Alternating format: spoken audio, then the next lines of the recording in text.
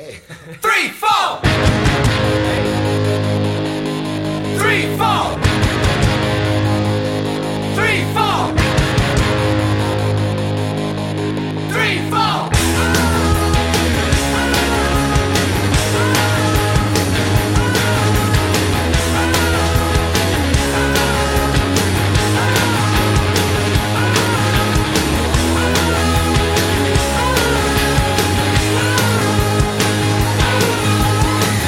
All this energy calling me back where it comes from. It's such a crude attitude. It's back where it belongs. All the little kids growing up on the skids are going Cleveland rocks, Cleveland rocks. Jumping Gene, it's Moody James Dean. Cleveland rocks, Cleveland rocks, Cleveland rocks, Cleveland rocks, Cleveland rocks, Cleveland rocks, Cleveland rocks.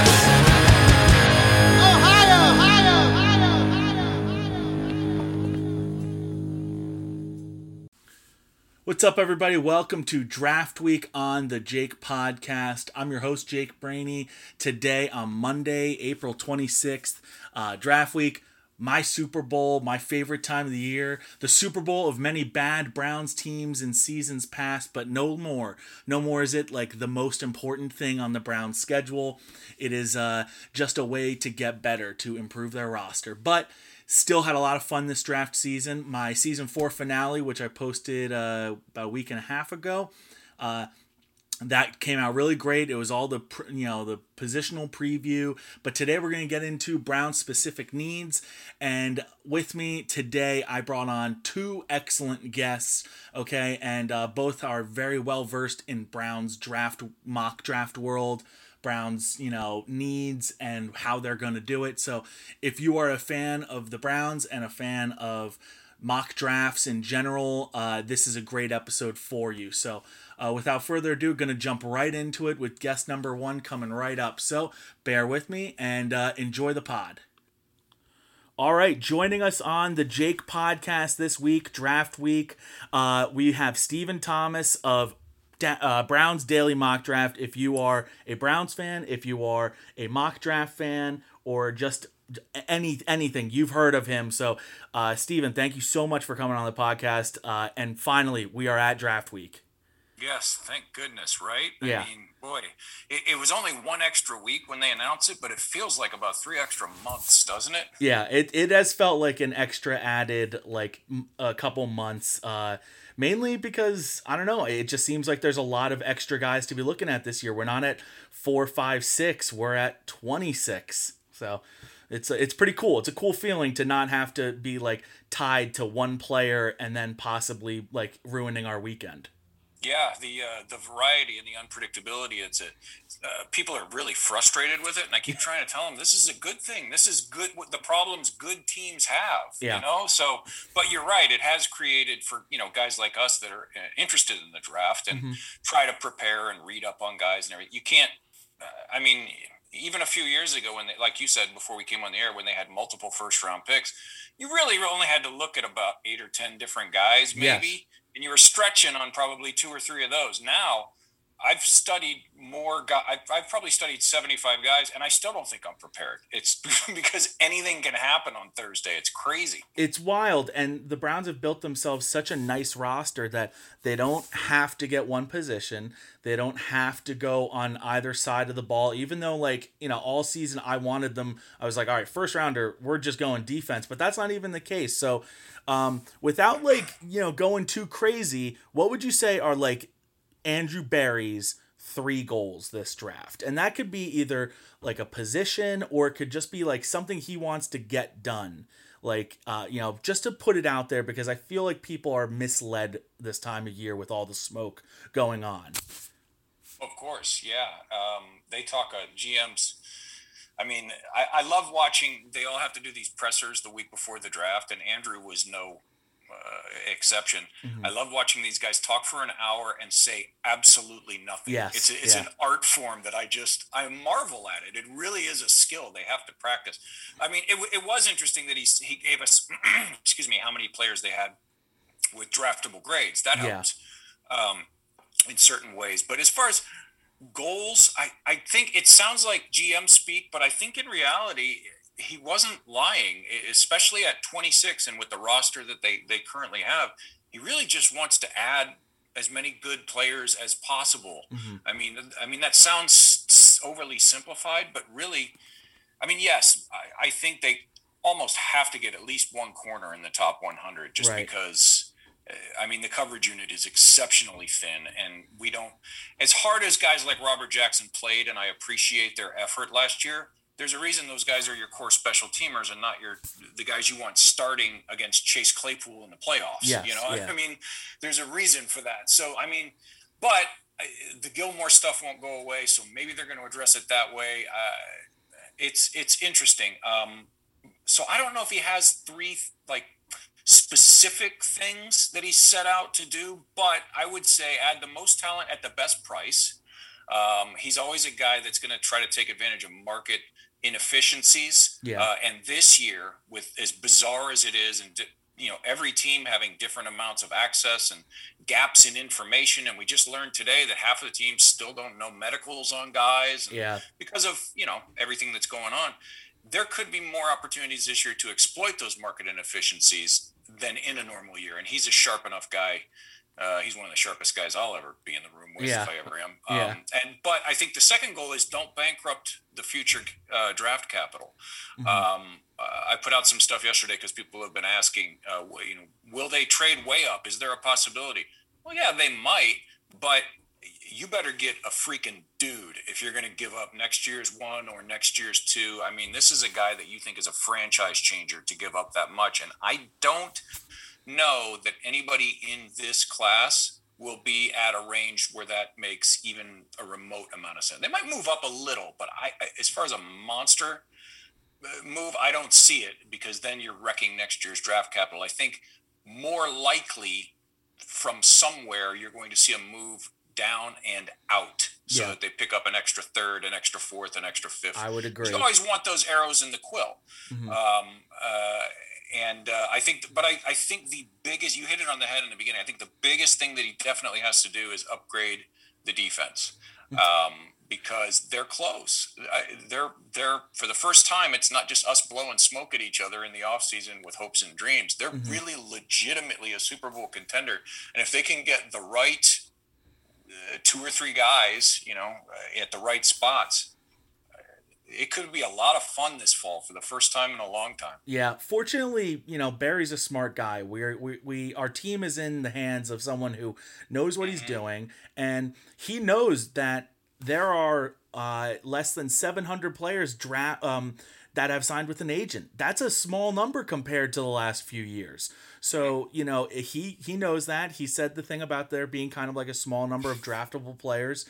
That makes me think, okay, you know what? He might take one of those fours or one of those threes and trade it for a future pick next year and just say, I always want to keep the war chest heavy. I always want to have that so that if we need to go get a guy one year or if we need to really splurge, we have the assets to do that. And they don't really need to splurge right now. They don't have 9 open roster spots. So, yes, they could always, it's a lot of fun to do mocks where they have 11, 12 draft picks, but that's probably not going to happen just because it's just probably not going to happen. So and I think another thing to keep in mind too with the future draft picks is, and this is I call it thinking in chords. You can't just take each step individually.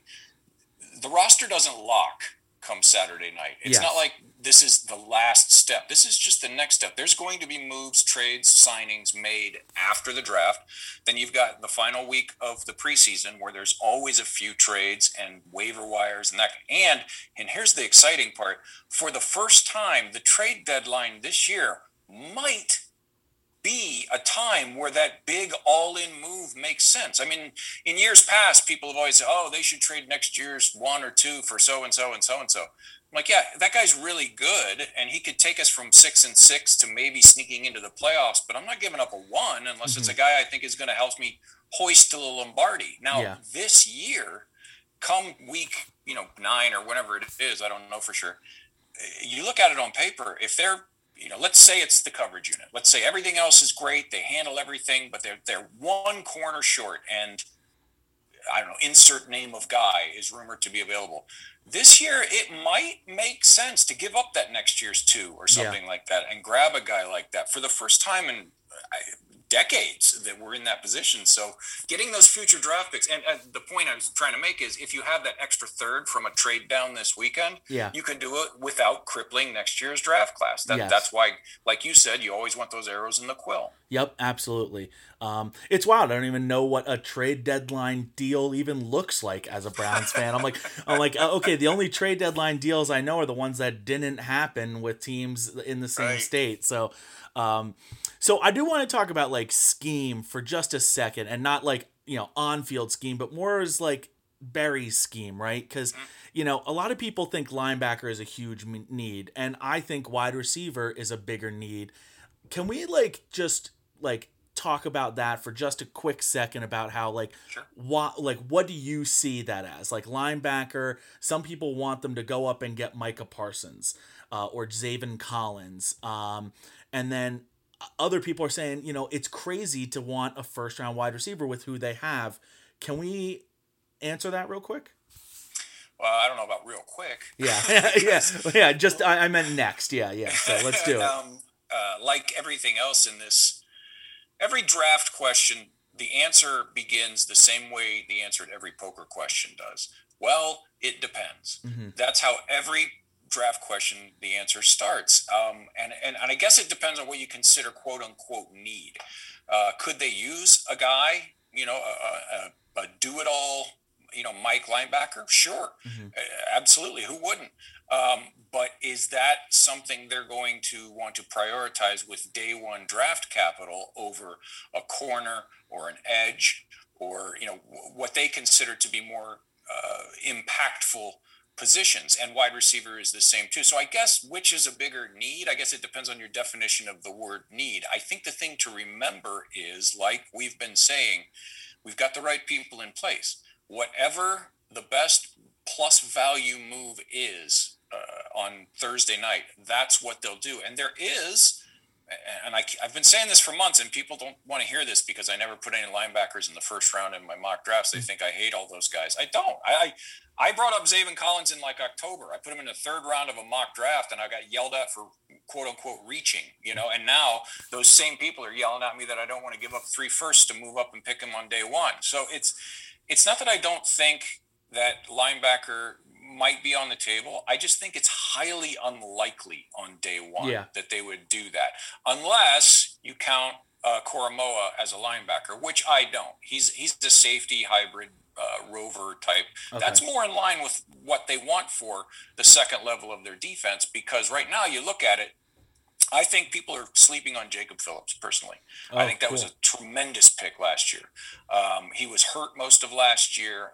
So he was, and a rookie, and the whole, virtual off season, all that stuff. So I think he's going to be fine. They brought back Malcolm Smith for a reason, because he was their highest graded linebacker. And he's not a Luke Kuechly or anything, but boy, does he do his job. He's a smart dude. He's in the right place all the time. He does what he's supposed to do, and that's great. Now, on top of that, you've got Tack, and they spent money on Anthony Walker. Now, they didn't spend giant money on Anthony Walker, but that's 4 linebackers right there, and we haven't even counted Mack Wilson into this yet. At most, they're going to be playing 2 on the field at any given time. And from everything that we've learned, and Joe Wood's presser last week just reiterated this, he wants 1 if possible. Yeah. He wants as much dime as possible. So you put it all together. There are scenarios where all the corners are gone, all the edges are gone, JOK is gone, their wide receivers are gone, and no one is on the phone with a good trade offer, where, Zaven Collins, might be the guy at that point. And Zaven Collins is a good football player. I'm not saying that he's not. I'm just saying the math works out that one of those corners, edges, wide receivers, somebody's going to be there. I mean, it's a very small chance. Now, as far as what you said about wide receiver being a need, it's kind of like interior offensive line and interior defensive line. All 3 of those position groups are sort of in the same category, in that this year they're set, really. I mean, we know who the guys in the wide receiver room, the interior offensive line, and the interior defensive line are going to be. But after this year, there are a lot of contracts that are up, and they simply can't bring everybody back. So if they're in position in day one or day two, but people want to talk about Rashad Bateman and Elijah Moore and Terrace Marshall Jr. and all those guys, and they're in a vacuum, they're totally worth the 26th pick. Absolutely 100%. I think if they have their choice, they would rather have one of their corners fall to them or one of their edges fall to them. But if all those guys are gone and, Rashad Bateman is sitting there and nobody's blowing him away on the phone, you can't be mad at adding that guy right there, because he's a freaking stud. And, after this next year, there's no dead money left for 80 or 13. It seems like at least one of them is going to be gone. And on top of everything that I just said, this is a front office that likes to get out ahead of problems before they're immediate problems. Right. So they could not take a wide receiver in the entire draft, or they could take one on day one or anything in between. So, but yeah, which is a bigger need? I guess that depends on what your definition of need is. I would say wide receiver, but there certainly is a pathway to where a linebacker at 26 is the best move at the moment. And if that is the case, Andrew Berry will do it. I have no doubt. Yeah, it just kind of reiterates what we were saying before, that there are just so many avenues that we could see for this draft just at 26 alone, and then that'll dictate the second round and the third round. Or maybe it doesn't. Maybe Andrew says, hey, we took a cornerback at 26 and we're taking one at 59 because they're both just that good. There's nothing off the table right now. And I feel like even though we're talking about a lot of players, I still feel like we might not be talking about the guy that the Browns are drafting. There might be a guy out there. Is there a guy out there that we should be talking about more? Who haven't we talked about? Yeah, yeah. I mean, gosh, I don't live in Cleveland, so I don't know the local radio or anything like that, the guys they're talking about. But Browns Twitter, I think we've talked to death everybody. Yeah. And it's crazy. But I guess as far as at 26, maybe some guys that are generally thought of as more 59 type guys that we don't know, they could sneak in there. I would say Asante Samuel Jr. Is one of those. He fits a lot of what they look for. If he was an inch taller, this wouldn't even be a discussion. He would be 100% on the radar. Terrace Marshall, I think, is more of a chance than some are saying. I don't think it's a good chance, but it wouldn't shock me. And I know I'm a bigger Terrace Marshall fan than a lot of other people. And then as far as edge guys goes, I would say I'm getting the idea that under a certain set of circumstances, one of Peyton Turner or Joe Tryon is not as outlandish at 26 as we have believed for a while. Interesting. Okay. I have always thought Turner was sort of, both of them actually, but Turner especially was sort of a tweener. 26, it might be too high, but I can't see a way he actually lasts to 59. So there would have to be a move in one way or another. Maybe I don't know. I mean, I'm not, and this isn't a prediction. I'm not, trying to say, I've got information that they're going to, make a shocking move. I'm just saying that might be under certain circumstances. If a lot of guys are gone, it wouldn't shock me. And they're both, those guys are all really good players again. Yeah. I think you did a mock, I don't know, a while back with Jake Burns on one of your podcasts. And you guys grabbed Turner and McNeil at 89-91. And that seems like a pipe dream now, because those guys I feel like are just getting more talk as we've gotten into the process. But, those are two guys I like. I think they're two guys you like as well. Right. So, all right, I'm going to do, I thought about this the other day and I was like, ooh, this would be a lot of fun. You've done, I don't know, 400, 500 mock drafts on this draft. And you've probably taken each one of these guys maybe 5 or 6 times. So I'm going to do a little rapid fire game. And I just want your first impression, and you can just say as little as you want or as much as you want about each one. And I'm just going to say the guy's name, and you're going to say, take him, pass, or he won't be there, which I think is a great nod to your fans on the he'll never be there, Twitter. No way in hell guy. Oh, no way in hell guy. Yes. Okay. So got a couple names. I'm just going to rattle them off. If you would take him, if you would pass on him, or if he won't even be there. No way in hell. Are these all at 26, or is it different? 26. No trading down unless you feel very strongly about it. You can. I'll allow a green card for that. So Okay. okay, Rashad Bateman. Definitely take him. Yeah. Jalen Phillips. Ooh. If the medical's clear, definitely. But that's something we don't, obviously we have no idea. Right. Christian Barmore. Pass. Jeremiah Owusu-Koramoah. Take him. Yeah. Caleb Farley. Take him. Terrace Marshall Jr. He's worth the pick, but probably pass. Yeah. Okay. Kwity Paye. Take him. Oh, I haven't been integrating won't be there into this. I've just been doing sort of a binary. Do you think Paye won't be there? Yeah, actually, I think if we go back, I don't think JOK will be there. Mm-hmm. I don't think Paye will be there, and I don't think Bateman will be there either. What about Farley? Do you think he'll be there?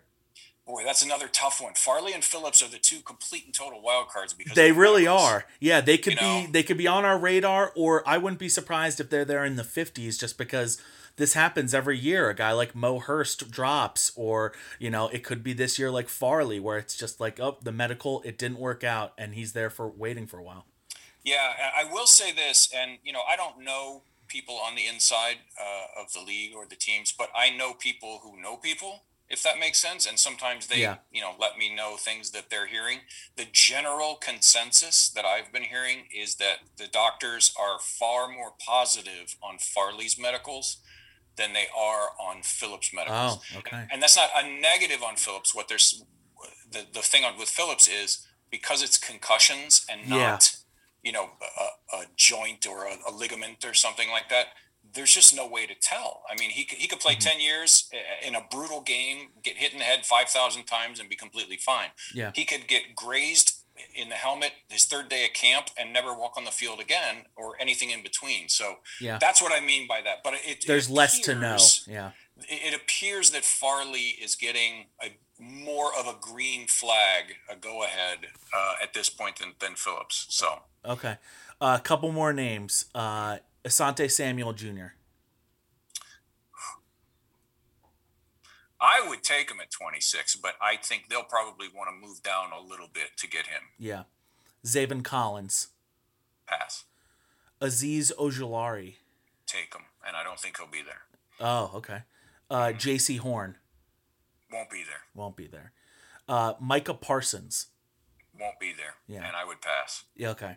And Kadarius Toney. Oh, pass. Yeah, I like him much better day two. All right, I'm not as high on him. If for that second group of wide receivers after Waddle, Chase, Devontae Smith, he's probably at the bottom of the group for me. And not that he's bad. I like both the Moores better than him. I like Terrace Marshall better than him. Yeah, I'm a big fan of Elijah Moore this year, and like I don't know, with his like footwork, I'm like, I think that's just very appealing at the next level. Oh, so I think would be perfect for this offense. I think that'd be a lot of fun. And then if we're talking day two guys, I really like De'Ami Brown. We can't we don't have all the time to go into all the wide receivers, but that's another guy that I'm like, that would just blow the roof off the top, and I like it. So all right, so yeah, I mean, now I'm going into my guys, but before you go, I just want you to say, like, who are your guys? Who are the guys that, like, if you were in the room with Barry and co and had the chance to say, hey, this guy's still available, I love him, and he's going to be great in the league, you can count on it. Like, you put your name on the line for him. Boy. Well, let's see. I did a few for day one and day two here. Okay. Well, let me say this. I'll give you two for 26. There's a lot of guys I like at 26. Yeah. But two that I think I would, if the medicals are clear, I would pound the table for Farley. I would do that. Okay. And also, and I know I'm relatively alone on this in Brown's world, but I have been an Azeez Ojulari fan since the jump. Cool. I think he's a stud in the making. He's only 20 years old. He's going to easily, just through natural growth, put on another 5 to 10 pounds, and he's got one of the most advanced pass rush arrays of anybody. He's the highest graded pass rusher in the entire draft. I think Ojulari is a slam dunk, a pick personally. So, which means he's just about guaranteed to end up with the Ravens. So, yep. I was just going to say. Absolute guarantee. All my favorite guys go to them every year, and it drives me bananas.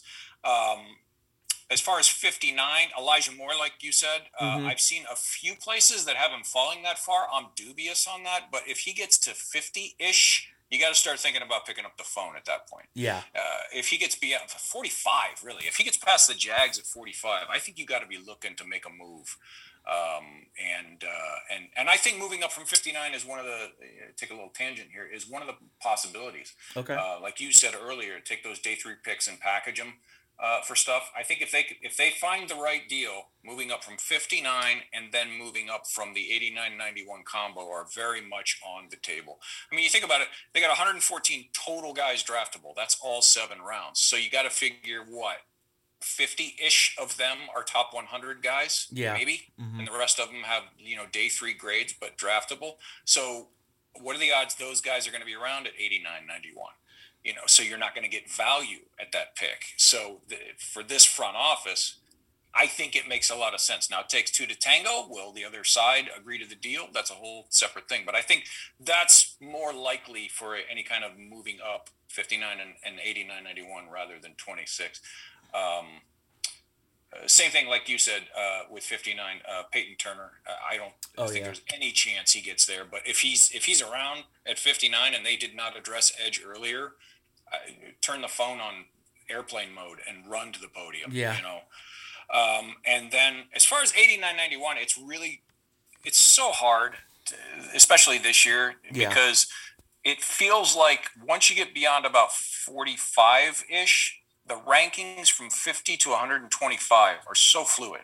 Like one really smart mock guy, draft guy, has a guy at 55, and then Daniel Jeremiah has that exact same guy at 88. So, I mean, you respect them both. It's crazy. But if I'm looking at the corners or maybe the hybrids at 89-91, could look at linebacker there. Cameron McGrone is very interesting. Starting at about 89-91 and through 110, I think would be interesting right there. But if Paulson Adebo or Hamza Nasruddin or Divine Diablo from Virginia Tech are around at 89-91, I don't know if I go so far as pounding the table. I don't know if you pound the table for a guy on late day 2. Right. But I would be pretty freaking excited if I was in the room and those guys were around. Yeah. You know what? I got to always remind myself every time I'm thinking oh, he won't be there, or oh, no, that's way out of his range.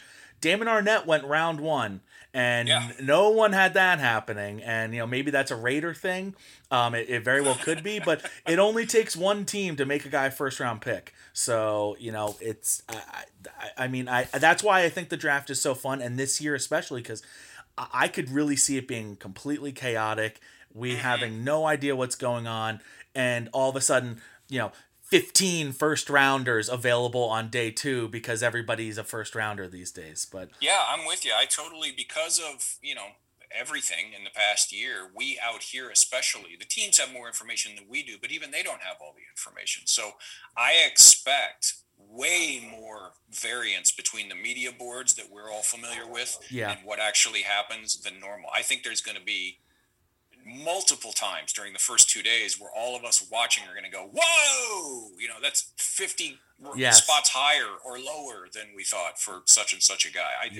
I'll be surprised if it doesn't happen because it's just such a bizarre year. Bizarre. Yeah, that's a good way to put it. But, listen, this was great. It's my favorite time of the year, obviously, to be doing this stuff. So I really appreciate you spending the time for this. And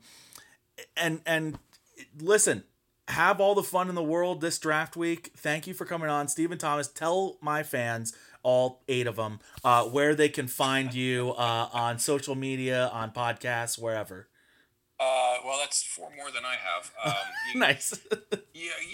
Pretty much everything I do anymore is on the OBR. They were kind enough to bring me on board for this past season, and it's been a blast. Nice. I hope they like what I've been doing. So, theobr.com, usually you can find anything that I've written, all the mocks, all that kind of stuff. Player profile pages I put together on, I think, 100 different guys with video and articles and just interviews and all kinds of stuff. But the easiest place to find me, I have no life. You can almost always find me on Twitter at Browns Mock Draft. So especially this weekend, we're doing a live broadcast for night 1 and night 2 over at the OBR. So excellent. I'll be around pretty much all weekend. It was a blast. I love interacting on Twitter with you, and it was great to finally be able to come on and have a chat here. Thanks for inviting me. Appreciate it. Long time coming, and we will be talking this week for sure. Absolutely. Go Browns. All right, go Browns. All right, many thanks to Stephen Thomas, who was able to join us. Very busy this time of year, but he was a great guest. Big fan of his social media, his presence online. I know he likes to joke and kind of poke fun at himself, but he is a very big time, Browns social media guy. So it was great having him on. But we got another great guest this episode. Someone who's been on the Jake a bunch of times. I think this is his fifth appearance. He was here the day we traded for OBJ. He was here right before we drafted Baker. So Jake Burns of also the OBR brings a lot to the table.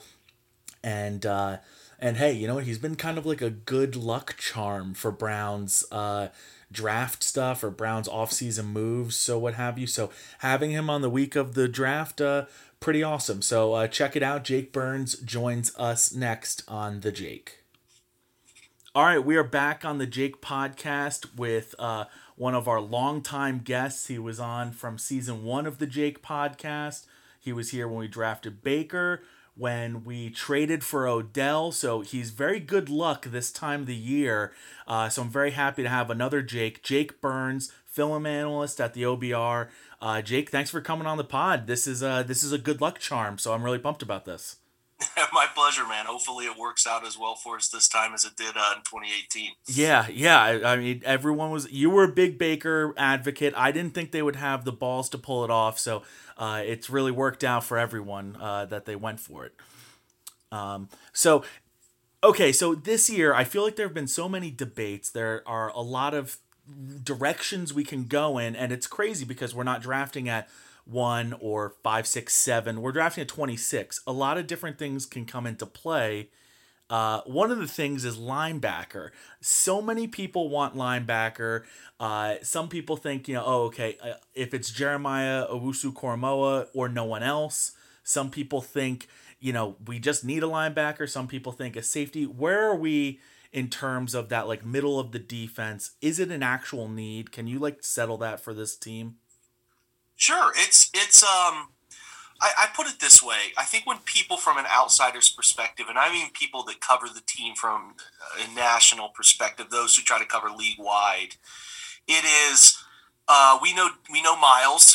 We know they added Jadeveon Clowney and Tack McKinley, and we know John Johnson's a great secondary addition, and we know about Denzel Ward, but you don't necessarily know about any of the linebackers. And just because you don't know about them doesn't necessarily mean that the Browns' plans mean they should go get one. I think they definitely like Anthony Walker from a perspective of leadership, a perspective of preparedness, a perspective of a guy who can play early down run defense effectively.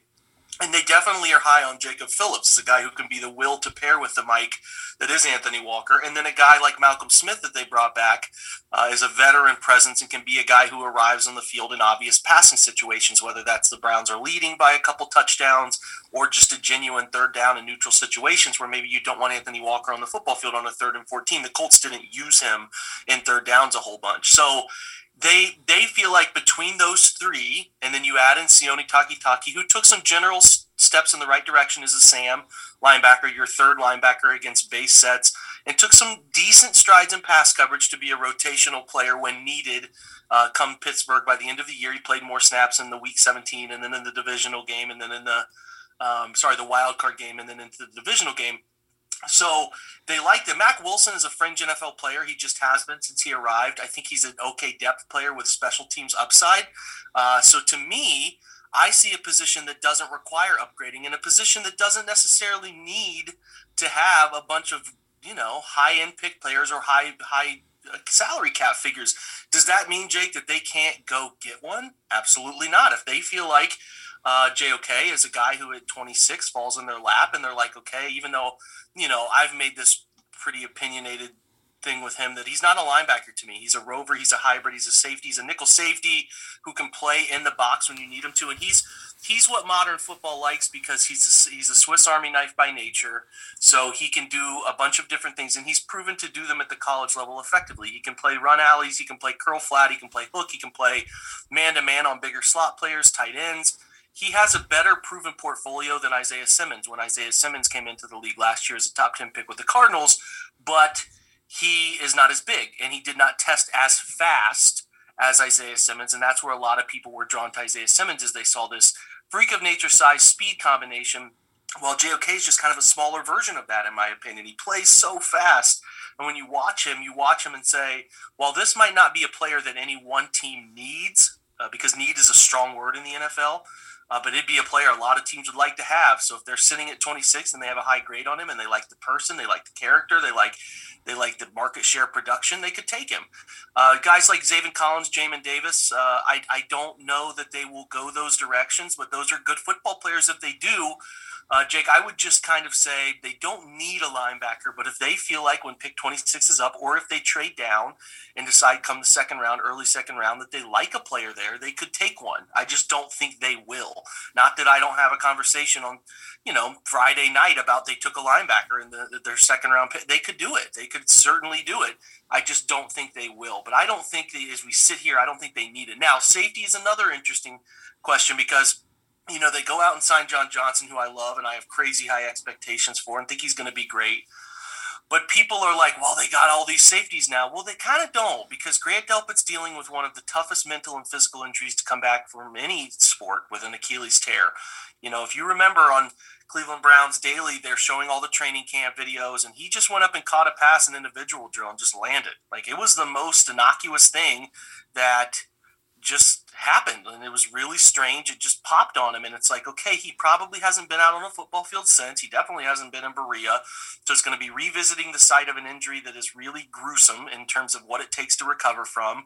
He looks like he's on the right path, but you don't know. They've said he hasn't really done live hard cutting yet, so you got to see where he's at in a couple months. I would imagine, Jake, that they bring him back in a similar fashion to what they did when they traded for Ronnie Harrison last year, which is Ronnie Harrison. Everyone's like, they got this guy, Ronnie Harrison. He's going to play. They eased him in, and he really didn't become a factor till like week 7. They kind of got him into the scheme, got him into his role, didn't want to overwhelm him. I think they do a lot of that with Grant. So then it's like, okay, they have 2 safeties now, and Ronnie Harrison brings a lot of flexibility. And then Sheldrick Redwine is a fringe NFL player, could be a borderline cut guy this year. So they need to be proactive in the safety market still because don't forget Ronnie Harrison's on the last year of his rookie deal. Yeah. They may not be able to find a price that fits there. Mm-hmm. They could. He likes it in Cleveland. They're winning. They need the position, but they might not see the fit there. So it is a position while in theory it's like, okay, they have 3 guys. How are they going to play a 4th or 5th guy? Well, as we know as well as anybody with the injuries that happened in the secondary and the injuries that they are bringing themselves back from, they need depth, and they could use guys that could play there. So I don't think they're settled on safety more than anything else. I think linebacker, they actually bring back a lot of what they want to bring back in a relatively okay picture. But safety, we're going to talk corner, I'm sure, are definitely positions where they got to keep adding pieces.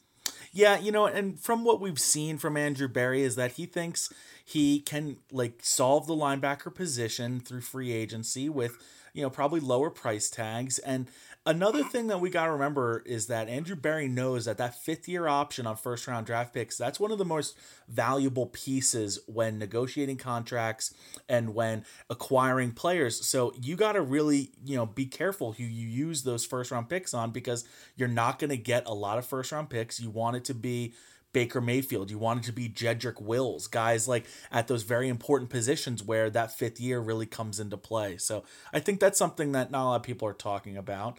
I'm glad you brought up Jacob Phillips. I was talking to Stephen Thomas of Brown's Daily Mock, and he brought up that, Jacob Phillips, who's third round pick last year, this is a guy that they obviously thought high enough that it was in Barry's inaugural drafts. And yeah, I want this linebacker here over some guys that that played a lot for the Browns last year. So they obviously think pretty highly of him. And then, with JOK, I don't even think he's going to be available at 26. So we'll see, and we'll get to that in a little bit. But I do like that you brought up, Barry likes to jump out in front of these problems before they become a problem. With Ronnie Harrison, you might need to be drafting his replacement because he might not be back after next year. And that's something we might see with wide receiver this year. Odell Beckham, Jarvis Landry, they aren't going into their last years, but after this season, they won't have any, big contract numbers tied to them. So we could see them be gone. One of them, both of them.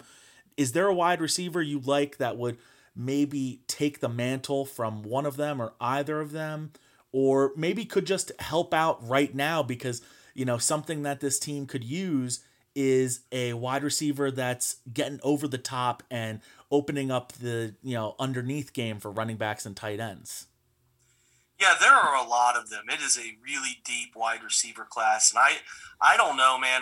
There's been a lot of deep receiver classes lately, and I'm sure next year will be full of guys as well. So that's college football you just now. You really, and it's really high school football because Yeah. These guys come into college like Garrett Wilson types who are just ready to hit the ground running. Marvin Wilson's another Ohio State guy, hits the ground running. Marvin Harrison Jr. They're just like everywhere, and it's you have to pick the flavor of what you want. Odell is Odell because he can do wide receiver skill, and how they fit in an offense is oftentimes so esoteric in nature. So it's like when you find a guy who can win a variety of ways like Odell, that's why you're like, okay, that's why he's a first round pick. That's why he's a top half of the first round pick, and why a team eventually trades a first round pick to acquire him. So do I think at pick 26 they can recreate that Odell? Probably not, but I do think that there are ways to recreate the Odell we've seen in Cleveland. I think Cleveland thought they were going to get a version of what they got from New York, and it hasn't translated that way. There are guys who will be end of the first round available more than likely. I could see maybe somebody like Tennessee, or if the Colts have a ridiculously high grade on somebody like Rashad Bateman, a Minnesota kid, it feels very likely that the first three will be Jamar Chase, Jalen Waddle, and Devontae Smith, with Waddle and Smith in a pick your flavor, whoever goes first kind of thing. Now, there is a world in which I can see Devontae Smith sliding. I just do. The data of his height, weight are not great, and he didn't test it all, and he's relying a lot on his film, which is elite film. Don't get me wrong, and his market share production is elite market share production, and he brings a lot with it, but if teams are becoming so data-driven, which a lot of teams are, like we talk about Cleveland like they're a unicorn, there's a lot of teams that are data-driven in this process, he could slide. So I'm not saying it's not possible, but likely those three are gone. Then you get into like the Bateman territory, who I'm more than fine with, 6 foot, 190, a very good athlete, not a lead athlete, but good enough, good separation skills, has a lot of route nuance, wiggle, a little bit of a catch issue, but I don't view it as that serious of a catch issue because he separates so often. I like that. Elijah Moore, slot outside hybrid guy, can do a little bit of both. Very fast in the high 4.3s. Has a fantastic portfolio. If you looked at a tweet I retweeted yesterday from Matt Harmon, who does fantastic wide receiver study, for Brandon Thorne, who does elite study of offensive line and defensive line play, especially evaluating quality sacks from low quality sacks. That's what Matt Harmon's doing for wide receivers. He's studying them in the nature that every single play has a route. If it's a passing play, it has a route. If you don't get the ball, you still are open or you're not open, or you win the route or you don't win the route. He does a lot of that study, and his documentation of how Elijah Moore separated is some of the best in this class. And, he gets forgotten a little bit, having played at Ole Miss last year and struggled with some of the ways that Ole Miss quarterback play suffered. But, Lane Kiffin used him in a variety of ways. And I think it's a similar thing that Cleveland could do from an inside-outside perspective, and he would be very good in this offense. So those two are my high-end replacements. There is, if they're interested in that pick your poison elite burst type of player, Kadarius Toney is interesting. I don't think they'll go for these types at the end of the first, but they could, if they end up moving back, say they move back to pick 35, pick up another third and a fifth or something by moving back, he becomes interesting. Rondale Moore, spark plug. Tyreek Hill, very similar to him from Purdue, is an interesting mid-30s to 40s player. Elite burst speed. You remember him ripping Ohio State apart a couple years ago when he was a freshman. And I will say, too, another guy that is kind of in that mold in the second round is Diami Brown, the kid from North Carolina, who's a bit more of a he's a bit like Bateman. I think he's just a little lesser version of Bateman, a little less athletic, a little less route nuance, complete understanding of how to get open in tight phone booth situations, but still a very nice developmental wide receiver who could be in his second year a nice player too. But there are others. There's Tylan Wallace, the Oklahoma State kid I like a lot a little later. There is Nico Collins, who just like I think he's a better version of Donovan Peoples-Jones, just as good an athlete, better version of him, better at the catch point. And he could be a third, fourth round guy, tested so well. And we all know how the quarterback play was at Michigan these last few years. And he's a guy that could be there that they could be interested in. Because they're just so driven by test scores and they're driven by film, but they're looking at mitigating risk through what these guys are athletically. It's very important to them.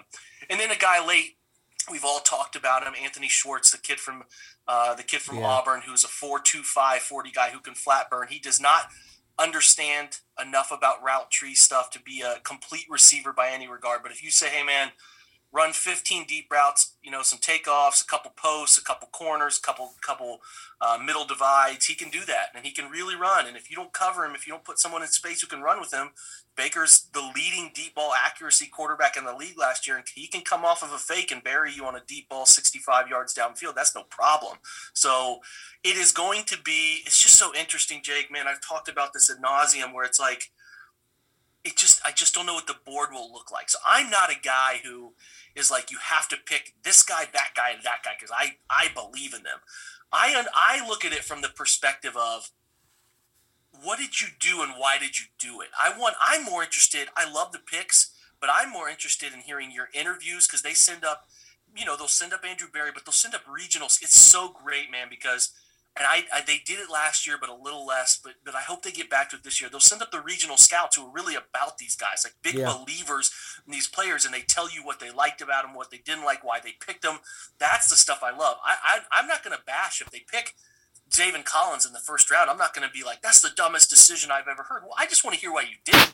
How does he fit in your defense? What do you envision for him? So, okay, I know that you want to do X, Y, and Z with him. I'm going to go watch that film, and I'm going to tell fans, here's what they want to do with them, and here's why it makes sense. So there's a ton of wide receivers I'm really fine with in the right regions. Josh Palmer, the kid from Tennessee, was underutilized. Let me try to think off the top of my head. There's just a bunch. I've mocked a bunch of these guys over the course of doing this for a while now that I like a good number of wide receivers. So if they take one in the first, I'd be fine with it. All the way into the seventh round, I'd be completely okay with it. The kid Amir Smith-Marset from Iowa is a fun player. So they're everywhere in this draft. So just get one and tell me why you like him and how he fits with what you want to do, and I can be okay with it. A lot of people try to get out in front of this and be prognosticators of this stuff, and it's like, we don't know, man. We got to see it. Let me see your plan. Tell me your plan, and then let me see you follow through with it. That's the most exciting part because you actually have I don't think people talk about this enough. Maybe I'm having some late night thoughts here or whatever, but like the Browns actually brought back their entire coaching staff for the first time in a long time. Mm-hmm. When you do that and you bring back your front office department, everybody's back. They didn't lose a soul.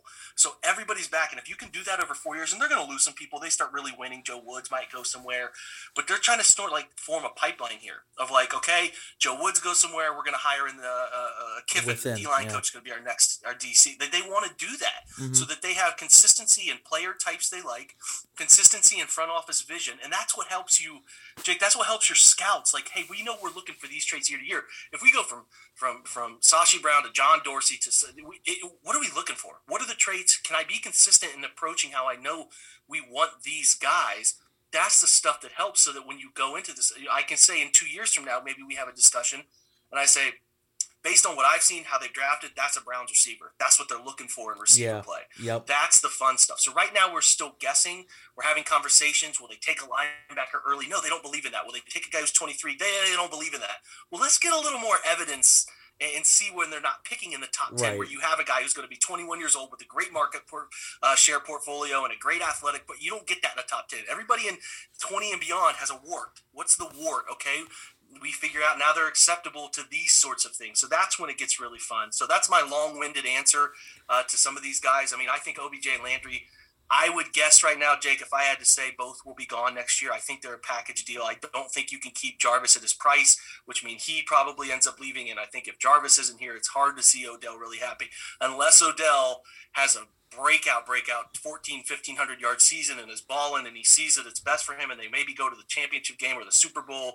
That kind of thing has to happen for him. But he's also coming back from an ACL at 29 years old is what he's going to play this year.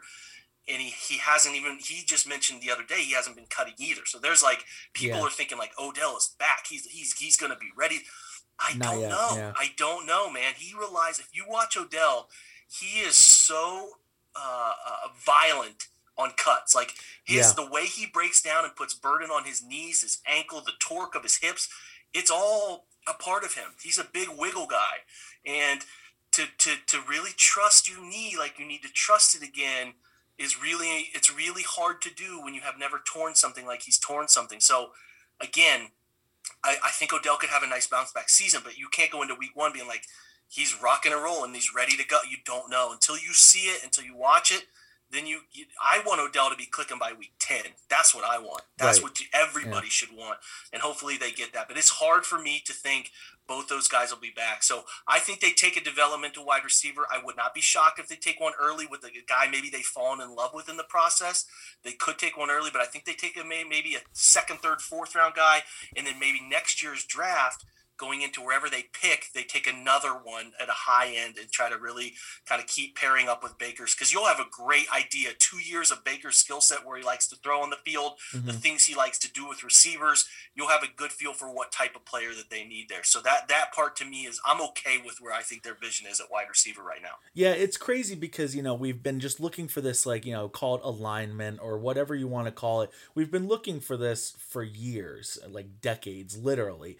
And just so that we can know what we're looking for going into every offseason, because, we're basically rookies looking at this team every year when it's a new head coach or a new defensive coordinator or a new GM or a new quarterback. It's like there's always something new, and you can never really get your footing, and you can never get that consistency that you see from the good teams, that you see from Pittsburgh or Baltimore or New Orleans, like, teams that are just constantly like competing over the past decade or so. It's because they have these same people and they have the same head coach. And even when they're hiring new coordinators, it's usually not a coordinator from somewhere else. It's one of their young guys that is just moving up the pipeline. And I'm glad you pointed that out, because it's like that helps everyone down to the scouts. And you're right, it is great hearing the scouts on building the Browns or whatever they put them on, because those are the guys that are putting in those 200 travel days a year and are putting in their like blood and their young years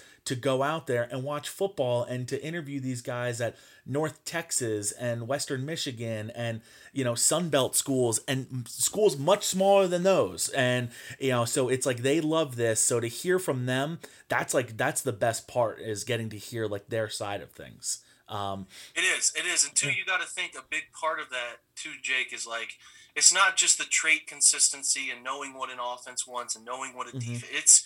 It's not flushing the young guys out. It's not losing the Jordan Poyers of the world. It's not losing the Emmanuel Ogbas of the world, because you're fluctuating systems. And those are guys you want to hang on to. You draft them, you want to develop them, and you want to reap the reward of Emmanuel Ogba finally filling out his potential. Yeah, that's something the Browns should be enjoying right now, not Miami. So that's a big part of it. It's multifaceted for sure. It's not just one thing that you get as a benefit from consistency in approach, consistency in scheme, consistency in thought process, and that linear alignment of your front office and your coaching staff, which they seem to be in perfect harmony there, man. It is, if you ever see the Browns get to where we think they're going to go, it is it is with everybody sending the same message, everybody saying the same things. And if you watch Building the Browns right now, or you listen to Nathan Zagura talk to certain people, you get those little tidbits of like, damn, man, these guys are really in unison right now. And who knows, maybe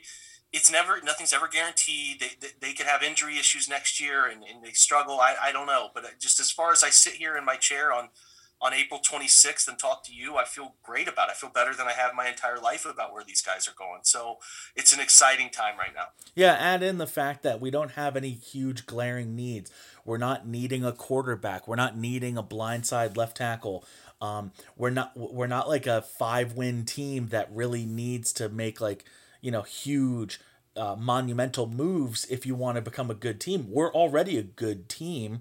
We're just now trying to get over that like hump and get to the AFC Championship game and the Super Bowl. So it's nice to know that it's like the Browns are already a contending roster, whether or not they add a player this weekend at all. And it's a cool thing. It's a really cool thing. I've never had that in my life. So yeah, I'm pretty pumped about that. And it just allows us to enjoy whoever they take at 26 and say, hey, they know what they're doing. Let's not say, oh my God, this is going to set our team back years. It's not. It's just going to be a guy that we add in, and hopefully he can help out immediately. And if he doesn't, well, you know what? They picked him for a reason. So yeah, we the point is, and I've been trying to stress this to people, it's like they know what they're doing until they don't. And right now I feel like they know what they're doing, and I have no reason to question them. I've only been able to really truly question one thing, and that's the depth they brought into last year's safety group, even without the injury to Grant Delpit. I thought it was thin, and then you had a Grant Delpit injury, and they put themselves behind the 8 ball to where they had to go trade for somebody. So that was a spot. That was the only complaint I had. I thought they could have added more there. They could have gotten more lower to the mid-lower level free agents to put themselves in a position that they didn't have to give up a pick. Even though they didn't give up much for Ronnie, I liked the trade. You still didn't maybe have to give up a pick at all to make that happen. So listen, they've been hitting it out of the park. They got the right coach. They got the right people in place, and we'll keep talking about prospects here, but there's really nice unification, man, which is cool. Yeah, and you know what? It's funny. We're kind of talking about like them getting the benefit of the doubt. I think that's had to come in this past like week or 2 weeks now, when they signed Clowney, and they got rid of Sheldon Richardson, and Sheldon Richardson was going into his last year. Clowney is only coming in on a 1-year deal. So a lot of the talk right now is kind of about like whether they pursue another edge rusher because, hey, Clowney's going to be gone next year, or he's at least going to hit free agency. Or do they go D tackle because Malik Jackson, 1-year deal, Billings, 1-year deal. Sheldon Richardson is gone. So it's a kind of a bare room right now for defensive tackles. But as you pointed out, Jadeveon Clowney does very well against the run, and he does very well when he's playing on the inside, when he does that on the goal line, when they move him around. So maybe they don't need to go D tackle, even though the room is a little smaller. Maybe they plan on playing D ends inside a little more. What do you think about that? If the Browns only drafted one D lineman this weekend, where would he probably be playing? That's a good question, Jake. I'll preface it this way. I made the note that I think Jadeveon is a very good interior player, and I think it was broached by the team, I'm sure, when they originally talked to him, and I'm sure it keeps coming up. It was a part of the introductory press conference, and it was a part of Jadeveon's time on Building the Browns and his time talking to Zagura, and it's come up. But he hasn't played a ton of snaps in there, and I don't know if he's going to be super willing.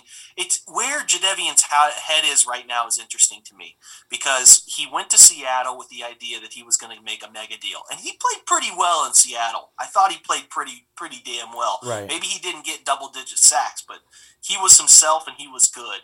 And it didn't work out to get a deal for reasons I don't know. Maybe there was something Seattle didn't trust, or they didn't have the money at the time. But the deal didn't come, so he goes to Tennessee. He gets humbled. I think it's quite obvious that he swallowed a lot of pride, because I talk about this all the time. I've mentioned it on several different appearances now.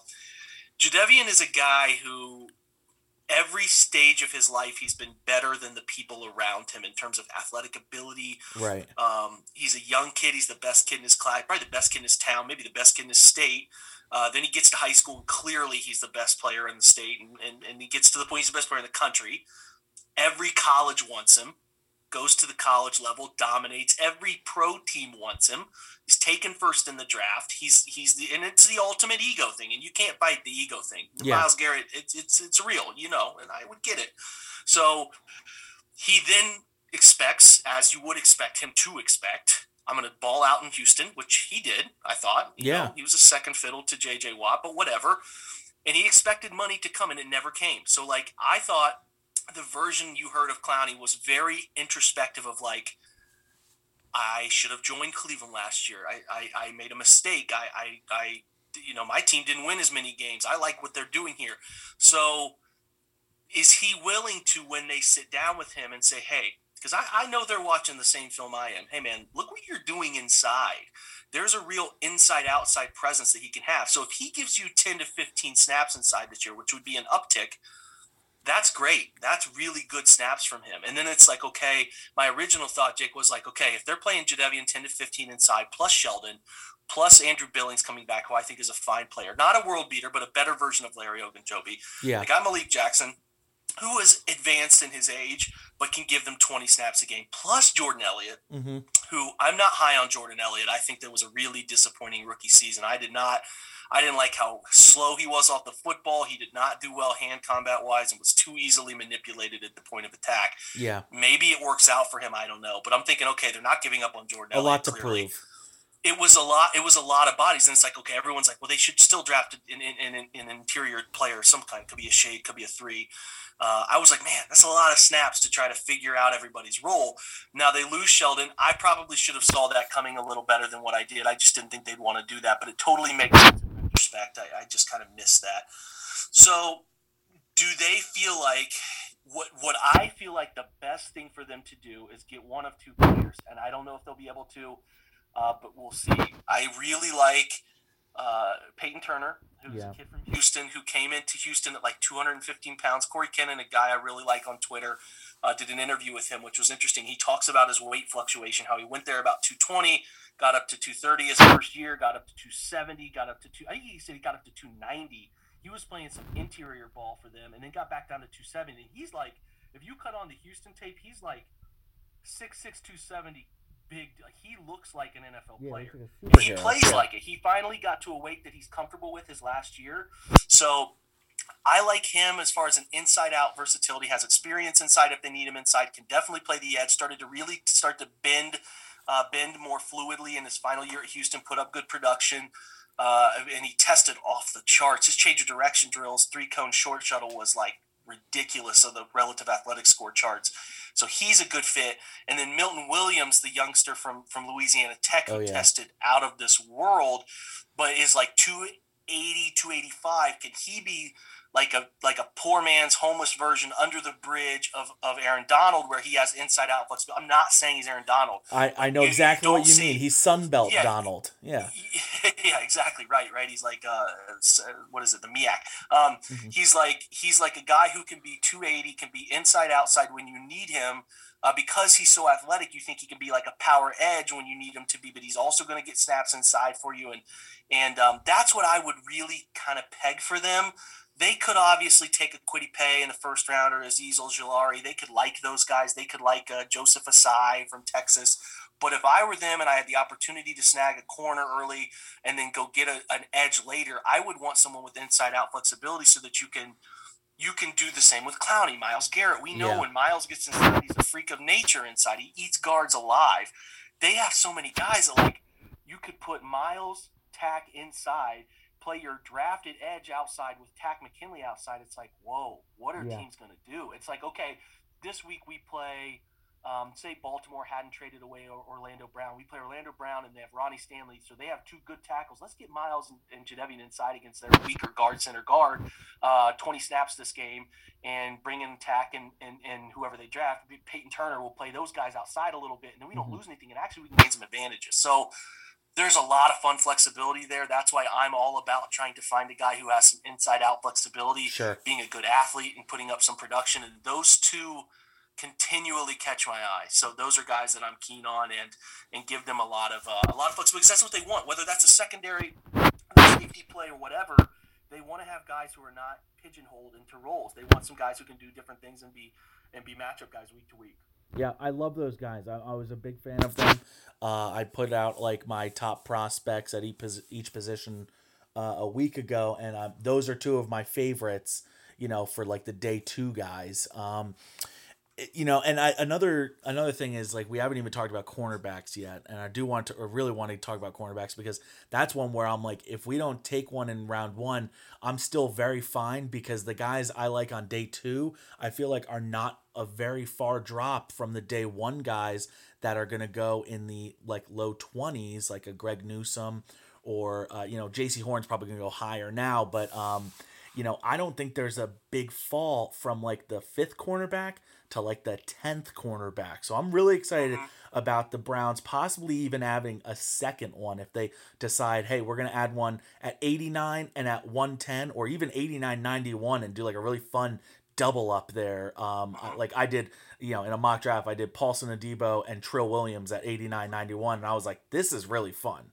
Sure, yeah. So what do you think about the cornerback class? And is there a guy that you're like, this is perfect for the Browns, or is there a guy that you're like, actually his tape is good, but he doesn't work for the Browns just because the common fan might not really know the scheme we're looking for?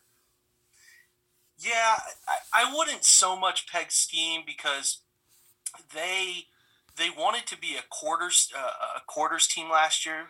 They did a pretty high volume of it. They wanted to do more of it, but they didn't like their personnel for it. I just think they want to get aggressive too. I definitely see them coming down and playing more 2-man or more man free and bringing pressure that way. So it's hard for me to pigeonhole what they want to do because I think Joe Woods was so limited in what he was able to do that he wasn't able to be the defensive mastermind, for lack of a better word, that he wanted to be. He wanted to be, do different things, and he couldn't do them. I mean, after the break or the bye week, they changed it to where Terrence Mitchell never left the wide side of the field, the right side of the field. Like they made a bunch of tweaks. They were just like, this shit is not working. So they're going to be. I think the approach might be completely different this year because of what they have and the pieces they've gained. So. Listen, I think that I had TA on Cleveland TA's his Twitter account. He does some really good data number stuff, and he talked about, which I thought this was a really good point. And I know we're all dealing with scar tissue from trading down. I completely understand it, but he made a point that, and I thought this is the first time I've heard it as a justification for trading down, and it makes a lot of sense to me that like pick 26 to pick 32, even a couple picks before, is a really ugly range, and not ugly in terms of not that there can't be good players there. Obviously there can, but the players that are kind of there are filled with holes in their resume to the point that it might just make more sense to double up on second and third round picks if you can find somebody eager enough to jump up for maybe one of these offensive tackles or something like that, so that you can gain. I just think that you can have more value added, and I agree with him. It's light bulb comes on. I like when people give me things that I'm like, oh, eureka, that makes sense. It's like I just think it's a better, maybe you gain pick 34 and pick 57 or something like that to go and have more second and third round opportunities because there's a lot of interesting guys, and especially in the quarterback. You mentioned Paulson Adebo's fascinating, took a year off, obviously made a personal choice and decided to take the season off. And he's got a hole because he was injured before that too, but he had a dominant 2019 or 2018 season. He's good. And if Fatou Melifonwu could be an interesting player, Asante Samuel's a second round player that could be extremely interesting. There's just a ton of them. Trill Williams, there's the Kelvin Joseph kid from Kentucky's a freak of nature athlete. So listen, I think they need to come out of this thing with two corners. I've been saying that for a while. How they get them is going to be interesting because I definitely think that the guy who you want to see is probably Greg Newsome. I think even though Greg has had a limited availability, he's had only 17 games over the last 3 years. He's been hurt a little bit, but from an athletic standpoint, from the film work standpoint, you can see I call him Denzel Light. I think he's got a lot of that in his game, a lot of similar approach, quick hips, twitchy, good at the point of attack. When the ball arrives at the catch point. So I think it would be fine if they were up at 26 and they took Greg, but if he's not there, I definitely don't like. I've seen a couple mock drafts lately where, there's two teams in front of them that definitely want a corner. I definitely think the Colts, if they value a corner and the right one's there, they might take it. And the Titans have a disastrous cornerback situation right now. Terrible last year. If the guys go early, we think we'll go early. If Patrick Surtain and J.C. Horn go early, which there's no reason they won't, they will go in the top 12, more than likely in the top 12. Because J.C. Horn his testing finally caught up with everybody, and it's like, okay, this guy's actually really damn good. He will go, and then it's like, okay, Caleb Farley's interesting. Obviously a very, very good on-film player. Yeah. But if he falls to 26, it's probably going to be a reason for that. The Browns have never really taken a big, big injury concern guy. Although Denzel's missed time, he was in – this is where it's up. Between Sashi and between where Andrew Berry worked, and then between his time in Philly and now his time back in Cleveland, they have never taken a big injury guy. Now, John Dorsey, his record was different. They took Greedy. They got some different approach to it, so it's kind of hard to peg what Dorsey was doing because he was more traditional football guy than data-driven approach there. So it's just hard to know. It's hard to know right now because you look at some of these guys and you see where there's gaps and some things. So if Caleb Farley, in my opinion, is way too good on tape, way too good an athlete, that if he falls to 26, people know something or they don't trust it. Yeah. So it's like, okay, the Browns are going to be the one to take that risk. Maybe they feel like at 26, at the high end of this whole thing, man, we got a really great corner. Maybe they feel it's worth it. But I prefer my team doesn't take that risk because if he falls to 26, it's like, okay, there's a reason. Yeah. So if they're all gone, I have no problem trading down, which would be the ultimate paradox of the Cleveland fans finally get the draft in their hometown. They're pumped. They're 26. Let's go.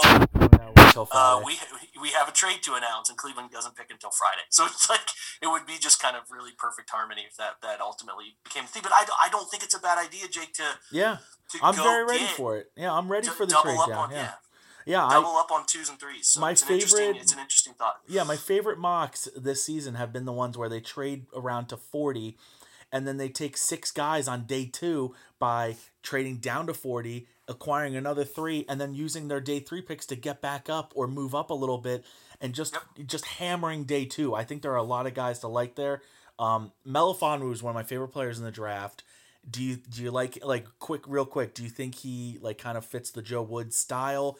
A lot of his highlights are that of man, he looks like a strong safety out there. But is he going to be good enough on the island? Do you think to have him be an outside corner like that? There's some reaction stuff I don't love. Sometimes zone stuff he does not read, how receivers set up, stack him, and do some different things to create room. Mm-hmm. But listen, when he can run with anybody. He's a fantastic athlete, and when he jumps things, it's teach tape. It looks great because he covers so much ground. If they're interested in taking a corner who is the opposite kind of size wise, 6'3" and 200 and change, he's a massive guy who is also a great athlete. And some of the stigma with him revolves around his brother and his brother's failures. And some people get that in their head. And, it's crazy. And it is. But I think he could be a guy who's highly graded. I just don't have a great feel for what they're going to covet yet.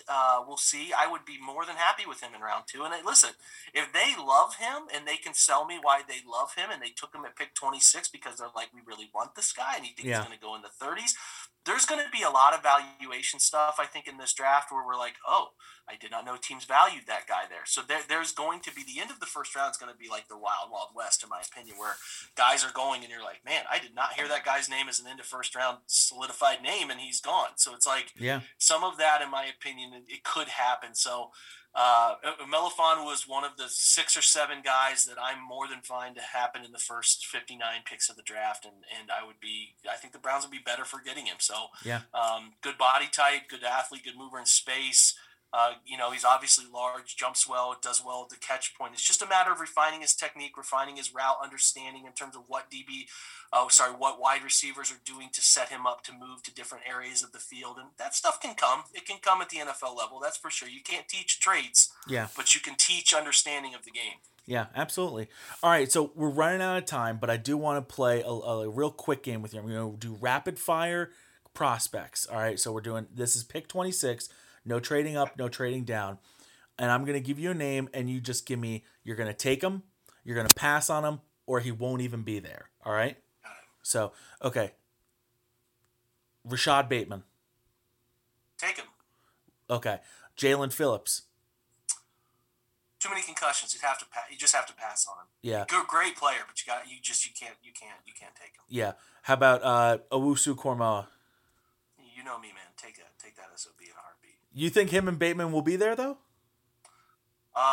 Bateman more likely, Yeah. but to be there. But if JOK's there, man, he's a freaking missile. Yeah. Like, I just would love that guy. That's just the guy that I would love to finally see. He's like a better version, a thicker, stronger, complete like of Jabril Peppers. Like he's that dude. I think that is just would be so. He just would be a guy that Browns fans would love. So yeah, I take him in a heartbeat. Caleb Farley. Let's go back to what we just talked about. If he's up at 26, I don't think they can take him because the same with Jalen Phillips. Because somebody knows something. Yeah. Yep. How about Barmore? Man, tough. I love how effective he is against the pass. I'm sorry, I know I'm not supposed to do this. This is rapid fire. It's fine. Yeah. I would not blame them for taking him. I don't think they take him. I think they would pass on him because I think that there are some better values for that position. It's a bad class, man, and a lot of Barmore's warts are being ignored because he's one of the few that can do standard level stuff at the position. So yeah, I think they would pass on that player there. How about Terrace Marshall? The injury history that came out lately is concerning to me. I would not feel great about him at pick 26. I would like a player a little later who's probably just as effective. Kwity Paye. I would take Kwity. He fits. He's a disruptor, man. Strong as hell. I think that you would take him. Asante Samuel Jr. We're talking 26? Yeah. I would be okay with they took him. Yeah. Okay. A lot of this, Jake, is so dependent on who's on the board. Like if Greg Newsom's there too, it's like, I think I've got enough there. Yeah. But I'd be fine with them taking him. Yeah. How about Collins, Zaven Collins? Good player, man. He's got a real chance. I know people are freaking out about the 270 weight, but if I'm answering this based on what I expect the Browns to do, I think they will pass on him. Okay. But if they take him, I would break down the film and show you why that is okay to take him because he can play. Or Kadarius Toney. I would pass on Kadarius Toney at 26, although he meets some of the athletic thresholds. I just don't love him enough, his film enough to take him at 26. What about Micah Parsons? I'm out. And I had Lane on the pod yesterday who said he has not heard a single connection to Micah. I think he'll be gone anyway, but yeah. Yeah, I think, and Lane usually knows who they talk to and who they don't talk to. And I like Micah's game. I am not one to judge any human for anything in their life. I just think that there's some things that the NFL execs view as dicey, and it will cost him on some teams' board. And we have not seen Andrew Berry take anybody that has that outwardly questionable background. The LSU guys with Delpit and Jacob Phillips got connected to some stuff at LSU later, but that wasn't out in front public mainstream things like we saw with Micah at Penn State. So I would be like jaw agape, right? Yeah, jaw agape, stunned if they took him. First, if he was there. Second, if they took him. Yeah, so I'd pass. Yeah. All right. Elijah Moore. Hell yeah. Yeah. He's phenomenal.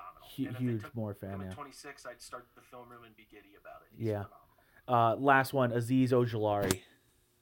Yeah, Azeez is good. I think people try to pigeonhole him as like this 3-4. Nah, man, go watch that dude take on pulling blockers in the SEC. He's an SOB at the point of attack.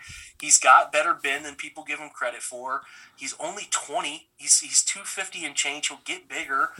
He could be a secondary pass rusher to start and then move into the bigger role as his career starts out in Cleveland year 2-3.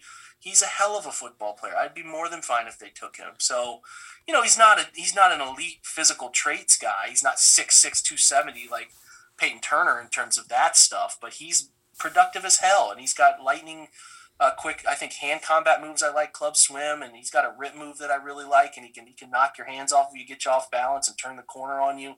Yeah, he's like Kwity and Azeez are more than fine for me. I would have no issue if they took those guys. Yeah. All right, so before I let you go, and thank you for coming on, this has been great. I know it's late, and we're deep into the draft process, but I want 3 names. Guys that you're like, you would jump on the table for if you were talking to Andrew Barry and you'd say, hey, you got to take this guy. You can't let him go to Pittsburgh or Baltimore. He's got to be here. You got to trust me. He's going to be amazing. Whether it's a first rounder, seventh rounder, wide receiver, corner, DN, tackle, whatever. Who are the three guys? Good question, as usual. I would say my first two are going to be ordinary in terms of you've heard of them. It is Elijah Moore, who I think is phenomenal. Yeah. I would hate with a burning passion if he ended up in Baltimore. It would really bother me. Or I did a mock the other day where Kansas City took him at pick 58. Yeah, I saw right that in front of us, and that would bother me really badly too. So I think he's great. I would say Peyton Turner is my other guy that I have started to really pound the table for. I think he's going to go in the 30s. He could. I even tweeted it out the other day that if he snuck in and Browns took him at 26, not a problem for me, man. He's got every tool necessary to be a great and a really good NFL defensive end. So yes. I really like him. And then the other one is Hunter Long, the tight end from Boston College. Wow, yeah. I really, really like him. If the Browns were to find themselves, which myself and Steven, who we do all this work at the OBR on these guys, is if they're in the mood to take a tight end because they kind of have a position there where they want to keep fluctuating young guys in to be ready to step into roles that are going to be bigger down the line. David Njoku's going into the 5th year of his contract. They might not bring him back. Austin Hooper has outs after 2021 if the production does not meet the money, and we saw what they did with Sheldon. If the production doesn't meet the money they're paying you, they will move on. So it is a sneaky little need type thing for me, and I think Hunter Long has some old school tight end traits, the Jason Wittens of the world type of things that I really like. So I would, if it came to round 3, round 4, and he could go before round 3, like I really like him. I like him more than Brevin Jordan, the Miami kid. I like him more than Tommy Tremble, the Notre Dame kid. I think he's an extremely interesting tight end prospect who, much like Harrison Bryant last year, will come and go. People won't think much of him, and then they'll look at the tight end production at the end of the year and be like, oh, that guy led all rookie tight ends in production. Yeah. So I like Hunter Long a lot, and if they're feeling dicey, maybe they pick up, like we said, Jake, an extra pick along the way, a couple extra picks. I would more than happy to spend a pick on Hunter Long. I think he's going to be a hell of a football player. I love it. That's a great one, and one I haven't talked about in a while. I know him, but that's a great pick. Jake, thanks so much for coming onto the podcast. I'm hoping for a lot of really good things this week, but you know what? No matter who they take, I'm trusting Andrew Barry because I think they're in a really good spot to just do what they think is right without having to force their hand. So I think we're in a good spot, and I'm really excited to see it play out. Hell yeah, man. Trust him. That's my theory. Trust him until you shouldn't. And right now, there's no reason to not trust him. So, Jake, big fan of yours, bro. You know that. I appreciate you coming on. Always enjoy our Twitter banter. And anytime you need me, my friend, hit me up and I will be on. Thanks for having me. Thank you, man. All right. All the love to the family, and go Browns. Likewise, man. All right. So a major thanks to my guests this episode, Stephen Thomas and Jake Burns. Steven, it was his first time on the pod. He did great. A lot of fun. He's a great follow on Twitter if you love your mock drafts and if you love the Cleveland Browns. It gets a lot of interactions going, and it's just a lot of great back and forth. And with Jake, if you've been listening to my podcast, if you listen around the draft time, you've heard Jake Burns on my podcast plenty of times before. I think this was his 6th time on the podcast. He does a lot of great film work. Really one of the few people I trust when it comes to, talking about the Browns and talking about their needs and, their film and kind of just like scouting them out more than just talking about them. So 2 great guests. They did such a great job and I really appreciate it from them. You can find them on Twitter. They both interact a lot. But before I let you all go, it's been a long one. We do have the draft coming up, but I wanted to get a couple of tips out there for the draft. So I've been asked to do gambling predictions, and let me just say this: I am not going to be betting any of my own money. So all these tips. Just say, for the record, I'm putting it out there. I'm not gambling any money on this. These are just things that I think are going to happen. It's hard because I know what should happen. I see this draft and I look at a lot of guys and I say, he should be here, he should be there, he should wait, they should take him. And it's not always going to happen like that. And there's a lot of smoke happening right now. So it's tough. It's a tough time of year to be going through waiting all the bullshit. But I'm going to try to anyway. I'm going to give you 10 gambling predictions. But I'm just going to let you know right now, I'm not putting my money on it because, number one, I love the chaos of the draft. I love when everything goes crazy and when it goes awry. And I don't want to hitch my enjoyment of draft night to whether or not I win money. It's just too much fun for me. I'm not a very good gambler when it comes to NCAA tournament, a bunch of other things, and I've noticed that when I'm losing money in the NCAA tournament, I'm not enjoying it as much, and I don't want to lose the enjoyment of that. I don't want to lose the enjoyment of the NFL draft. So I'm going to give you a couple of my choices, but just know I'm not putting money on it. All right. So, first of all, I have 4 of the first 5 picks I have in iron right now. Lawrence is going 1, Wilson is going 2. You can, write those down, put them on the cards they're in. I think Pitts is being the pick at 4.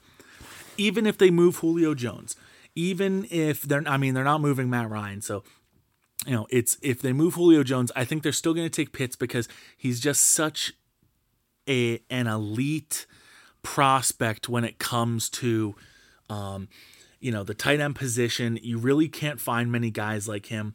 Not saying Jamar Chase or Jalen Waddle are scrubs by any means, or Penei Sewell. It's just that you don't find guys like Kyle Pitts. So Pitts is going to be the pick at 4, and I think Jamar Chase is going to be the Bengals pick at 5. I don't think it should be. I think the Bengals should take Sewell. And this is as a Browns fan, and I'm just looking at them and I'm like, look, you have Joe Burrow. If you protect Joe Burrow, he's going to make all of your receivers better.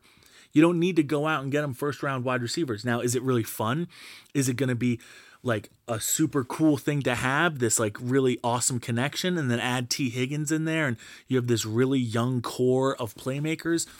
Yeah, that's going to be awesome. But if they don't have a plan to protect Joe Burrow, it all means nothing. But I still think they take Jamar Chase because I think they're just not going to be able to resist having that number 1 wide receiver. And this is after, this will be the first year they don't have AJ Green. I think they're going to want to have that face. And I don't think T. Higgins is the number 1 wide receiver. I think they, even though he could be, I think they have their eyes on Jamar Chase. All right. I really like Bateman to Tennessee at 22, but I think there's a chance someone takes him ahead of that. So I don't know what his number is, what his line is, but I am almost willing to guarantee Bateman goes to Tennessee at the lowest. They've shown a lot of interest in him. They took Corey Davis, who was also, had the same coach as Rashad Bateman in college, so they know what they're getting. But they're probably willing to take Bateman because he's not going to be a number 5 overall pick. He's going to be, around 20. And he shows a lot more upside than Corey Davis does because he makes these spectacular catches and he has the burners. So I think they're going to be willing to take him, and they need to upgrade that, especially after losing Davis and Jonnu Smith. They're losing a lot of their receptions from last season. They can't be putting it all on A.J. Brown. So I think Rashad Bateman is there, and I had the Ravens trading up for him in my mock draft. Maybe now that the Ravens have 2 first-rounders, they'd be willing to lose a third to move up a couple picks and get Rashad Bateman, or maybe they just take the best wide receiver that's there when they draft at the end of the first. I like Jalen Waddle to Miami at 6. I think they take him above Devonta Smith. So I think Devonta Smith is the 3rd wide receiver taken in this draft. He might even be the 4th wide receiver taken in this draft, and I don't think Smith goes top 10. I think he might even go as low as 12, 13, or 14. I'm expecting a little slide from him. So I'm going with the over on Devonta Smith. I'm going with the under on Jalen Waddle. I'm also going with Fields being a top 8 pick. There's a lot of talk at who's number 3, right? Is it Mac Jones? Is it Trey Lance? It's apparently not Justin Fields. I'm still not out on being Fields. I am not going to say it's Mac Jones until they say with the third pick in the 2021 NFL draft, the San Francisco Niners take Mac Jones. I'm not going to believe it until they say that. Trey Lance, I can see it being, especially if they think he's that athletic and he's that smart of a quarterback. That's what Shanahan wants. He fits the mold. Do I think Fields would be a better pick? Yeah, absolutely. But I think maybe they like Trey Lance. I could see a lot of this smoke screen coming out there. He was very interactive at the Ohio State Pro Day. He was very interactive at Trey Lance's Pro Day. So I think it's still going to be one of those quarterbacks. I do not think it's going to be Mac Jones. I think it'll be Trey Lance at 3. I'm not certain about that, but right now that's where I'm leaning. But I still think Fields is a top 8 pick. Whether or not that's a trade at 7 or 8, Detroit and Carolina, who, by the way, I think both teams would be smart to take Fields. Right now they have Goff and Darnold. I know, they just traded for both those quarterbacks, but Justin Fields, Trey Lance, they seem to be like real franchise guys. And I don't know, I wouldn't put it past Carolina for taking one, but I think that's a solid trade spot for a team like New England to go up there and get Justin Fields. I don't think Washington is going to pull the trigger to go up there, but I think New England will want to get up ahead of Denver. And I think Denver takes Mac Jones at 9. Those are my predictions. I think Fields goes 7 or 8 to a trade. I think Mac Jones goes 9 to Denver. I think they're just going to be okay and content with him being there. I think Trey Lance goes 3, even though there could be a carousel with those 3 quarterback picks. Okay. Another bold one. I have the Giants taking a defensive player. I know a lot of people want them to take a wide receiver, take Pitts, take an offensive tackle. It just feels like defense for me.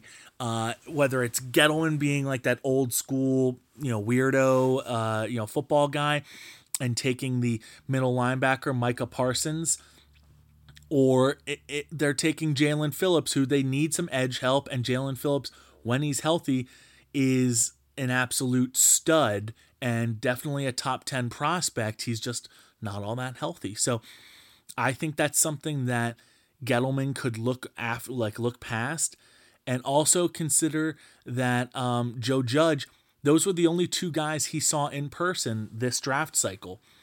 So I think that is something to be said, and he wants a leader on that defense. It could be Micah Parsons, or he wants one of those set the edge franchise cornerstone guys on defense. I think that could be Jalen Phillips. So I think that's going to be one of the 2 picks. Right now, that's kind of a lower odds bet, but I'm willing to make that bet.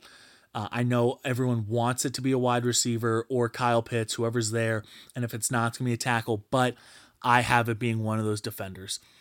Okay, another one. I think you can pretty much put down Patrick Surtain to number 10 for the Cowboys, and then I think J.C. Horn, the second cornerback off the board, will go either 12 to the Eagles, but he won't go any lower than the Cardinals a couple picks later. So I think he goes in that range. I think he goes to one of those 2 players. I think Darisaw goes as low as the Vikings at 14. And I think the Chargers are a team I'm going to stay away from, because I think they could ultimately go crazy. They could go cornerback, they could go O-line, they could go wide receiver. So I'm not going to place a bet on the Chargers, because I think they're going to do something that might throw off a lot of people. So be aware of that one. Another one, I think Greg Newsome, he goes top 28, but he's a first rounder, but I'm willing to say his floor is 28. I know it's not really a healthy bet or anything like that, but I think the Saints would love him. So I don't think he gets past the Saints at 28. I would get, guaranteeing him a first round spot. I know that's not really a great bet anymore, because it's like he's assumed to be there, but I think he goes somewhere in between the Colts at 20 and the Saints at 28. And another bet I like is no D tackles in the first round. I don't think any go. I think there'll be a heavy run on offensive linemen, offensive tackles, and there won't be any D tackles. There might be 2 or 3 DNs, but no D tackles in the first round. So those are my gambling picks. There weren't a lot of email or questions, and I think we covered a lot of things anyway. But I was given questions on 3 teams, and I will just answer those 3 right now. All right. The first question goes to my a good friend of the pod, Bill. He's been, Pineapple Bill has been on the podcast before. He wants to know the best available offensive lineman to the Packers. That's a tough one. I think they're going to miss out on Elijah Vera Tucker. They're going to miss out on Darisaw, and obviously Sewell and Rashawn Slater. So after those 4, I think Tevin Jenkins will go top 20. I think the Raiders take him. Then there could be a low. So at that point, I think there kind of could be a run where the Packers pick and then in the next 10 picks. So they could start that next run. It just depends on what they like. Liam Eichenberg, I think, would be a really solid pick if you want him at right tackle. I think that's a good one. He's just, a Notre Dame tackle that you're probably going to be pretty safe with. If you want like a beast type of guy like Dylan Radins, he might be the one drafted last of all these guys, but you know what? It depends on what you like. But maybe you want to go interior line, and that's a spot for Landon Dickerson, who, if he's healthy, that guy is a monster, and I think he can play in a couple different spots on the interior offensive line. So if you're looking at the Packers and you're going to say best offensive lineman, I would say Dickerson, Eichenberg, and then maybe even Leatherwood from Alabama, who, he played left tackle there and over Jedrick Wills, who was the right tackle. And he could have come out last year and been like a first-round pick, and he didn't. He stayed, was part of a monster team, and is still a really good offensive tackle. And I think he'll be starting at the NFL level for a good amount of time. So I would say one of those 3 offensive tackles or offensive linemen to the Packers if they don't go cornerback or wide receiver. And again, if you want to know cornerbacks, listen to what I talked about with my guests. We talked a lot of cornerback talk today. And then wide receiver, Terrace Marshall seems like a pretty good spot for the Packers. If not, Kadarius Toney could be just like a very cool gadget, switch it up type of wide receiver for Devontae Adams. I think both those guys will be available when the Packers pick.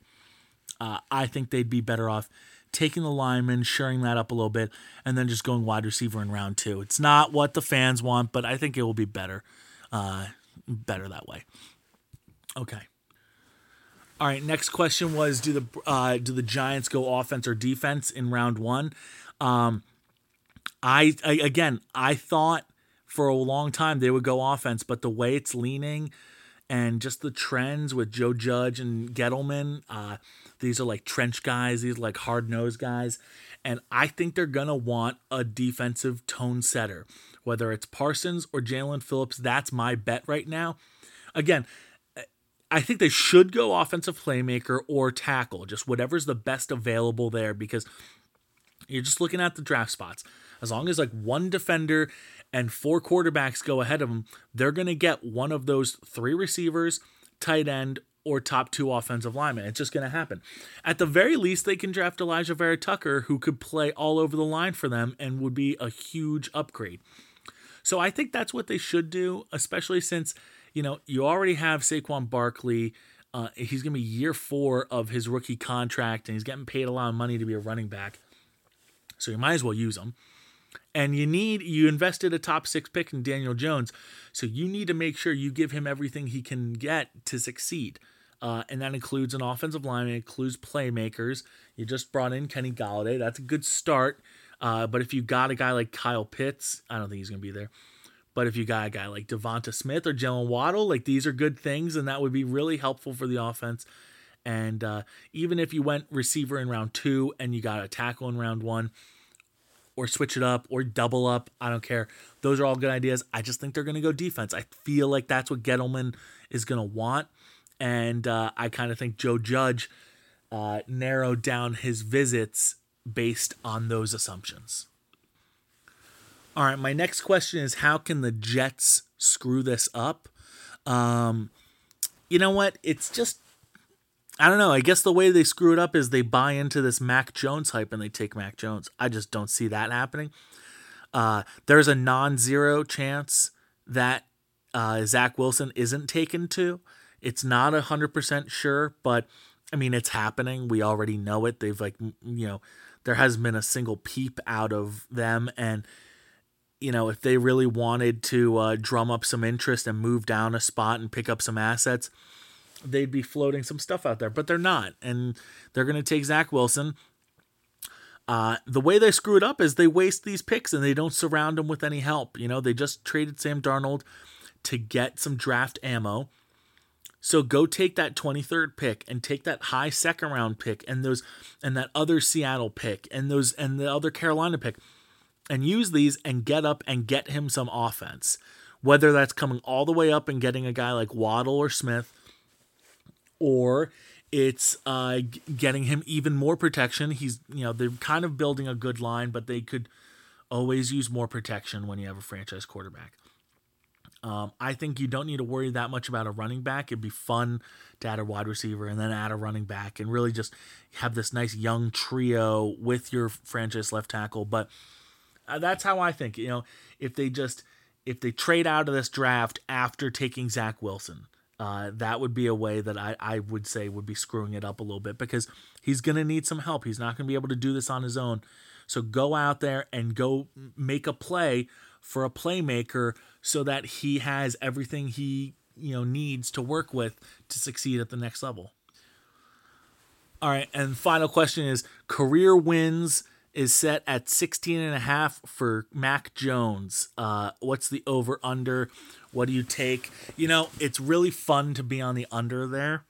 But I think the over is the right call. And I see, what a lot of these first round busts do. And unless you're a guy that you're like a franchise quarterback and it's working, Lamar Jackson, Baker Mayfield, Josh Allen, Patrick Mahomes, Deshaun Watson, these are the franchise guys. If you're going to bet against them, you could end up in the tank and be one of these guys that, Gino or, Christian Ponder, Blaine Gabbert, or Johnny Manziel, or Brandon Whedon, where you don't get your chance at first, and then when you do, it doesn't work out, and you never hit that double-digit win mark because, frankly, your team gives up on you too quick. It all comes down to where Mac Jones is selected, but if I have to make the bet now, you know what? I'm going to say under, just because the only way I see that going over is if he goes to San Francisco and he, is given a lot of patience because he's the number 3 overall pick, and Kyle Shanahan says, listen, we have to justify this working out. We need him to be the quarterback, and he's given a couple seasons where he wins 8 or 9 games, and yeah, he hits that mark. But if he's not going there and he goes to Denver and he's in a quarterback battle to start his career and he has 2 losing seasons, they might move off of him real quick because they're like, look, he was the 5th quarterback in that draft. We got desperate. We're going to have to fire our coach. We're going to go in a whole new direction. And then he's, Mitchell Trubisky'd out of there, even though Trubisky had some winning seasons before he was benched and then shipped off. It's just, if I have to pick a spot, I'm going to say I'm going with the under. I think the smart thing is the over because, there's a lot of talk of him being the guy for either New England or San Francisco. And if that's the case, I would say he's probably going to get to 16.5 wins. But there's just a lot of factors that can play in that can have him reach, fail to reach that spot. So let's have fun and let's say the under. So, all right, that's it for the podcast this week. Had a lot of fun, but it is late and I am tired. So thank you again for listening. It's draft week, most fun time of the year for me when it comes to sports, and I can't wait. I'm glad Cleveland gets to host. I'm not going to be there in person just because it's just not the same this year with COVID and everything. So I will be enjoying it from home, and I certainly will be enjoying it. But I hope everyone enjoyed this podcast and listens next time. We have a lot more to discuss after the draft as well. Go Browns!